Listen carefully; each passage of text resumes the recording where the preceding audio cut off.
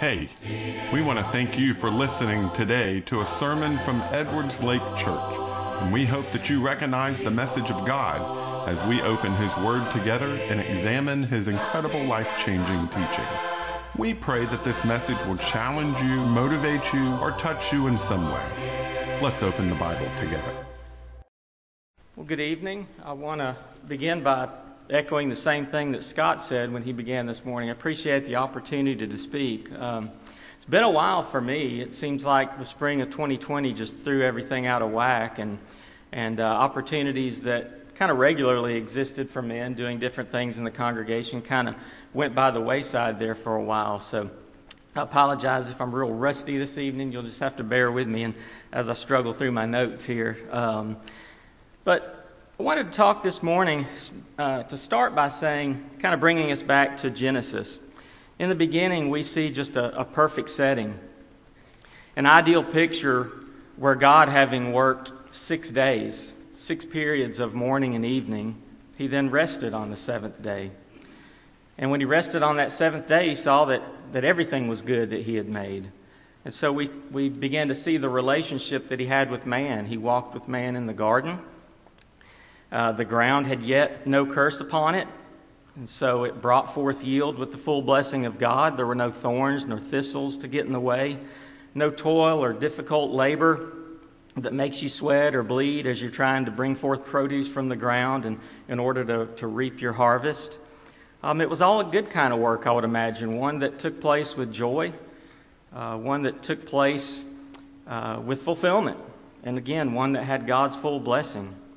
It's been pointed out to me before, and maybe everyone's heard this, but on that seventh day there was no mention of morning and evening. So it seems to point to the fact that God, in that seventh day rest with man, desired that to be an eternal relationship, an eternal setting that He had created with man.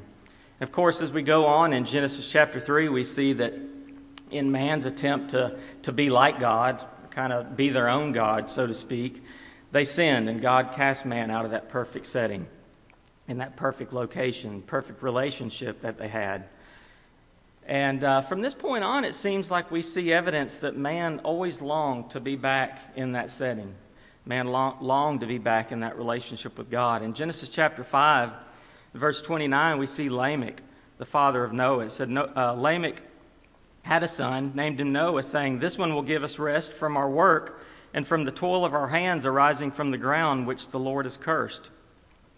And I take that to be a prophetic statement because indeed it would be through Noah's lineage that Abraham would come and the promise of Abraham and, of course, all the blessings that would come through Abraham. But it seemed like there was a longing in that statement. This one's going to give us rest, as if we need some type of deliverer to bring us back, to bridge the gap, to bring us back to that ideal setting. It's no fun to labor and worry in your work. I think we all have that experience. I know I do in my work. There's things that you foresee maybe as a problem, and you think, oh, I hope that's not going to be a problem. And if it is, I hope it's not going to be a big one. And that's not a fun thing to have to deal with in our work. And so the rest of the Bible story, I think we see that progression of God showing how He was going to indeed give the way to provide that bridge back to that ideal setting in the garden, where man could trust as God as the giver of life, where he could trust in God's provision to provide the fruit, and where he could rest in that eternal reward of being in His presence again. In Revelations 22, 1 through 3, John, in his vision, he says, "Then He showed me a river of the water of life, clear as crystal, coming from the throne of God and of the Lamb. In the middle of its street, on either side of the river, was the tree of life, bearing 12 kinds of fruit, yielding its fruit every month. And the leaves of the tree were for the healing of the nations. There will no longer be any curse, and the throne of God and the Lamb will be in it, and His bondservants will serve Him." Isn't that what we long for? It's what I long for, that situation that we see again with God. And so God in His wisdom gave man, gave man reminders of that seventh day scenario, I guess we'll call it, or that seventh day setting, by embedding in their culture and their economy certain things and certain practices and observances that would help them to remember that. Of course, we know one of them being the I guess the most obvious that comes to mind is the Sabbath day. God said 6 days you'll work among the curse, but the seventh day you'll stop. You won't work among the curse. You're gonna stop and you're gonna rest in my trust. You're gonna rest in my care, in my providence. Of course, this was one of the 10 Commandments, and I believe we first see this in Exodus 16. I think it's at least where the term Sabbath first appears. And it's where Moses told the people to go out and collect enough manna just for the day. And they were to go and collect that manna and consume all of it. Moses said, don't, whatever you gather, that's what you're going to consume. And of course, we saw some that tried to save some up. They didn't trust in the fact that there would be more there the next day. And so they decided to put some back due to a lack of that trust. We also see Moses telling them to do that every day. Collect enough, eat it all. Don't trust in yourself. Trust in God for it to be there. And he also said collect enough on the 6th day. You're to do that every day, but on the 6th day, you're to collect enough for 2 days. Because if you come out on the 7th, it's not going to be there. And again, we would see people come out looking for it as if it was going to be there. And so that's one idea I think that God gave to remind man of that situation where God had full trust in him. God provided the life, he provided the fruit, he provided the reward. Another of those cases is in Jeremiah 17, where Israel was told not to bring a load through the gates of Jerusalem. And I take that to mean don't as you come into Jerusalem to worship, don't bring goods to trade, and there should be no buying and selling going on, as if there was maybe some anxiety that the previous 6 days didn't provide enough for that, or I'm going to take advantage of the 7th day to store up even more and have excess. And before he says that, notice what is written in Jeremiah 17:1. He says, "The sin of Judah is written down with an iron stylus. With a diamond point, it is engraved upon the tablet of their heart." That's not a very good picture of Israel, is it, to have their sin engraved on their heart? Meaning that all the desire of what they wanted, they were trying to achieve, and they did achieve what they were looking for. If we go down to verse 3, he says, "O mountain of mine in the countryside, I will give over your wealth." So they had achieved something by going after what they desired. But he says, "I will give over your wealth and all your treasures for booty, your high places for sin throughout your borders. And you will even of yourself let go of your inheritance that I gave you." So we see what they were willing to trade. They were willing to trade what God had given them for what they sought after.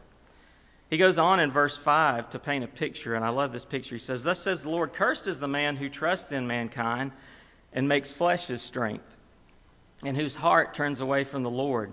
For he will be like a bush in the desert, and will not see when prosperity comes, but will live in stony wastes in the wilderness, and a land of salt without inhabitant." But as God is trying to get man to remember the perfect setting back in Eden, notice what he tells them that they'll look like if they trust in him. "Blessed is the man who trusts in the Lord, and whose trust is the Lord, for he will be like a tree planted by the water, that extends its roots by a stream, and will not fear when the heat comes, but its leaves will be green, and it will not be anxious in a year of drought, nor cease to yield fruit." So God says, you can do it your way, but here's what you're going to look like. You're going to look like man when he was cast out in the desert. But if you trust in me, remembering that setting that we had, that relationship that we had on that 7th day, when you trusted in me to provide and to take care of you, you're going to be like a tree planted by the water. I'm going to plant you back in that setting, and you'll never cease to yield fruit. It's a beautiful picture that he gives us. And so, not only did God command the Sabbath day, but he progresses and commands a Sabbath year. So he says, every 6 years, you'll sow, you'll reap, you'll prune, you'll live among the curse for 6 years. But on the 7th year, you will not do those things. You will cease to sow, you will cease to prune, you will cease to gather the crops. I want us to think about that for just a second. When you picture a farmer sowing a field, what does the field look like before he sows seed? There's just nothing there, is it? It's just a big field of dirt. And so I think the idea is when he's telling them not to sow, he's saying you're not going to depend upon yourself to go out and create life. He tells them not to prune that seventh year, because when a farmer prunes, the idea is to go and make a cut that encourages more growth and more fruit so you can increase your yield. But he says you're not going to do that either, and you're not going to gather the crops. And in looking at the word, both of those words, gather is directly defined as fortify, to wall up or withhold. So we kind of get the picture of what he's saying. You're not going to gather, you're not going to store up and build up this strength or build up this excess. And crops is defined as income, revenue, product. And so he says you're not going to be the one to create life. You're not going to be the one to go out and bear fruit. You're not going to be the one to gather up the crops. And so God, on that seventh or that sabbatical year, he says, not only am I going to be in control of that, I'm going to be the giver of life. I'm going to be the one who bears fruit, and I'm going to be the one that shows you that I give reward. He takes control of that, and he says, normally if it were man gathering the reward, they're going to use it in the way they see fit, which is just like what we've been saying. We're going to build up a security. But God says, you're going to have some. Don't worry about what you have, but I'm also going to give it to your slave, your hired servant, the foreigner, the animals. It's going to be dispersed in the way that I see fit.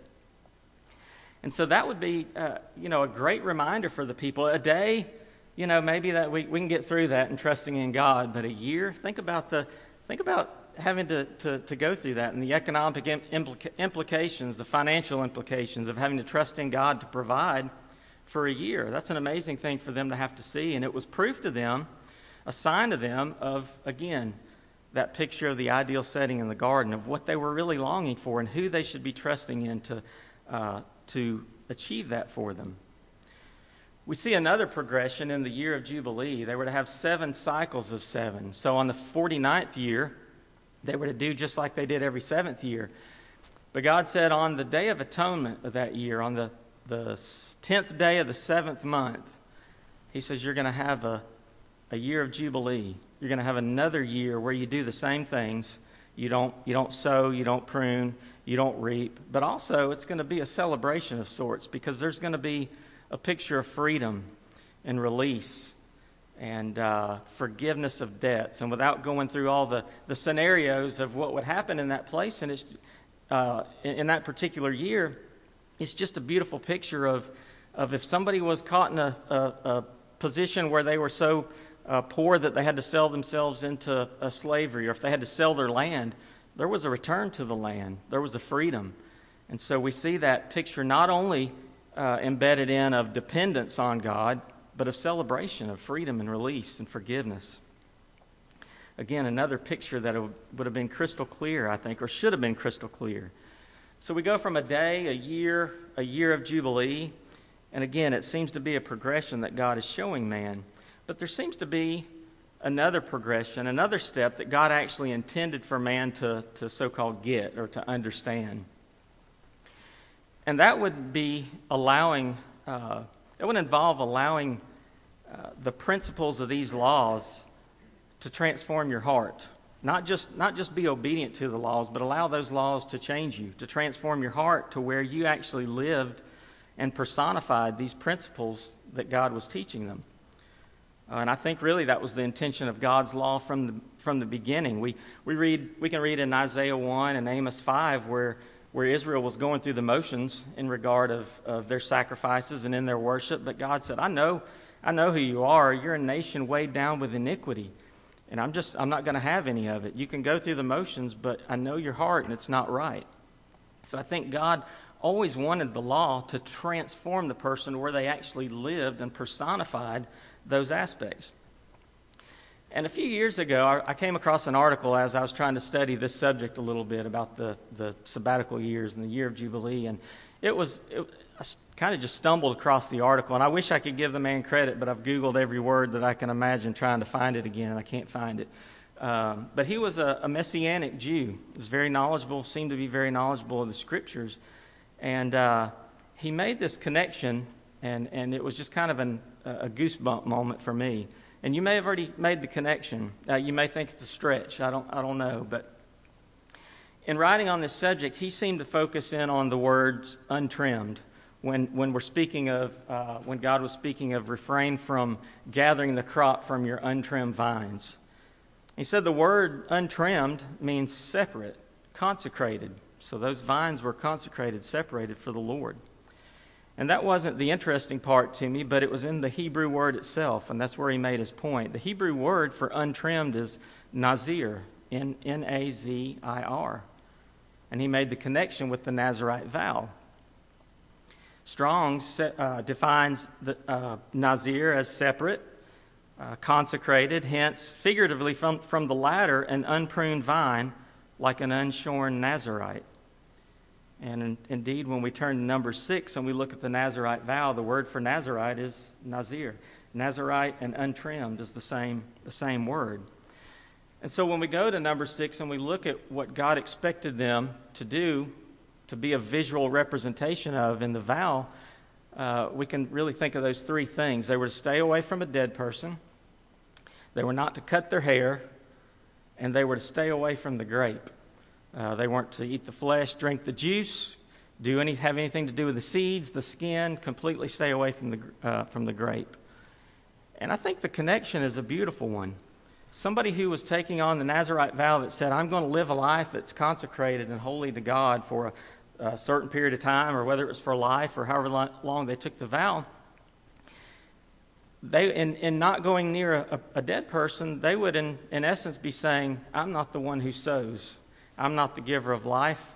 I'm a representation of life, and since I'm representing life, I'm going to stay away from the dead. And the cutting of hair is pretty obvious. And God saying, I'm going to be the one that prunes, and I'm going to be the one that bears fruit for you. They were not to trim the hair, cut the hair. In staying away from the grape, it was a way of saying that God is the one that rewards. He is the one that fortifies and strengthens and builds up. And so I'm going to be a representation of that in my life that shows that God is the one who does that, not me. So I think it's a wonderful picture, in my opinion, of man taking on that personification, or that aspect of what the law was, and living it, not just obeying it or abiding by it, but actually living it and showing those principles.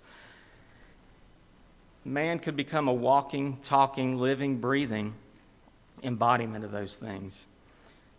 So they would live the aspect of having a full assurance of God's provision and care. And they would be a visual representation of freedom and forgiveness and release. And I think we see that. I think God was leading up to something that would actually take place in man. In Isaiah chapter 61, Isaiah said, the Spirit of the Lord God is upon me, because the Lord has anointed me to bring good news to the afflicted.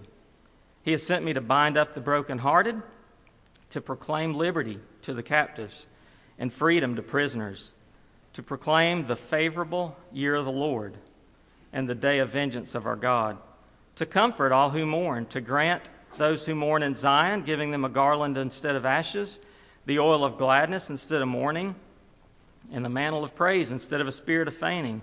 And notice what he says is going to happen to these people who are oppressed and have this freedom and release. So they will be called oaks of righteousness, the planting of the Lord, that he may be glorified. Such a beautiful picture again of those who trust in him, who live that life that trusts in him. God says, I'm going to plant you back in Eden. And what's so wonderful about this fulfillment is that Jesus in Luke 4 stands in the synagogue and opens up the scroll of Isaiah, reads this very passage, and he says, today this scripture has been fulfilled in your hearing. In other words, I am the one. I am the one who's going to bridge that gap, and I'm going to perfectly embody God's principles that are seen in his law, that he's been teaching you, that the law has been a tutor to show you how he's going to bridge this gap back to have that relationship with God. And I'm the one to perfectly embody that. It's the only way. It's the only way it can happen is for man to be the perfect example of who God is. the men and women who took these the Nazirite vow, they weren't perfect. We know that all have sinned and fall short of the glory of God. And we read about folks like Samson and Samuel and John the Baptist, as we just recently studied. And some of these, obviously, their imperfections were more obvious than others when we read about them. But I want to make a few comparisons to kind of lead the lesson as to who we are this evening. There's a couple of commonalities that I believe are very important. And the first is with their mothers. In regards to Samson, it says there was a certain man of Zorah of the family of the Danites whose name was Manoah, and his wife was barren and had borne no children. In regard to Samuel, in 1 Samuel 1 and 2, speaking of Elkanah, he had 2 wives, and the name of one was Hannah, the other Peninnah. Peninnah had children, but Hannah had no children, for the Lord had closed her womb. In regards to Zacharias and Elizabeth, parents of John the Baptist, but they had no child because Elizabeth was barren, and they were both advanced in years. So in the case of each one of these women, it's as if God came and said, I'm the giver of life. You're a barren field. I'm the one that's going to sow. I'm going to give life, and I will prune and bear forth fruit, and I will be your provision and reward. It's only found in me. Another common theme we see is with the children, the sons who took this Nazirite vow, was with the fact that the Lord was with each one of them. With Samson, the child grew and the Lord blessed him, and the Spirit of the Lord began to stir him. With Samuel, then Samuel grew, and the Lord was with him and let none of his words fail. In regard to John, he shall be filled with the Holy Spirit while yet in his mother's womb. I think it's safe to say that none of these men could have fulfilled the purpose that God had given them without God's presence being with them. And so again, the point of this tonight is I want us to see who we are. If we look at Galatians chapter 4, I think that points us in the right direction. Galatians chapter 4, and we'll start in verse 22. For it is written that Abraham had 2 sons, one by the bondwoman and one by the free woman. But the son of the bondwoman was born according to the flesh, and the son of the free woman through the promise. This is allegorically speaking, for these women are 2 covenants, one proceeding from Mount Sinai, bearing children who are slaves. She is Hagar. Now this Hagar is Mount Sinai in Arabia and corresponds to the present Jerusalem, for she is in slavery with her children. But the Jerusalem above is free. She is our mother. For it is written, Rejoice, barren woman who does not bear. Break forth and shout, you who are not in labor. For more numerous are the children of the desolate than the one who has a husband. And you, brethren, like Isaac, are children of the promise. So just like Samson, just like Samuel and John, we too are children of a barren woman. And if we're children of a promise, then we've been set apart for a purpose. What makes us children of the promise? Paul had previously written in Galatians 3, verse 7, he says, Therefore be sure that it is those who are of faith are the sons of Abraham. And when we talk about faith, it really has the meaning of embodying our full trust in God, doesn't it? We trust only in God because we embody His character and not ours. We trust in Him. So we don't sow. God gave us a picture of what we are without Him. Ephesians 1 says we were dead in our trespasses and sins, but God, being rich in mercy because of His great love with which He loved us, even when we were dead in our transgressions, made us alive together with Christ. By grace you have been saved. We can't achieve that on our own. It's only through God. It's only through His grace by faith that He sows and brings life to us. And if we are a representative of life, then we stay away from the things that cause death. We don't sow to death. When we try and become like Adam and Eve, who tried to become like God, we produce deeds of the flesh. Things like immorality, sensuality, enmity, strife, jealousy, outbursts of anger, disputes, envy, and on, those things that Galatians 5 mention. So we let God, who gave us life, live in us because we're not capable of producing or sustaining it without His help of being with us. We don't sow, we don't prune. When we prune, when we do the things that we desire and the things that we want, we just produce more deeds of the flesh, don't we? Let's look at John chapter 15. I love the way that Jesus puts it here in 1 through 5. John 15, 1 through 5. Jesus says, I am the true vine, and my Father is the vine dresser.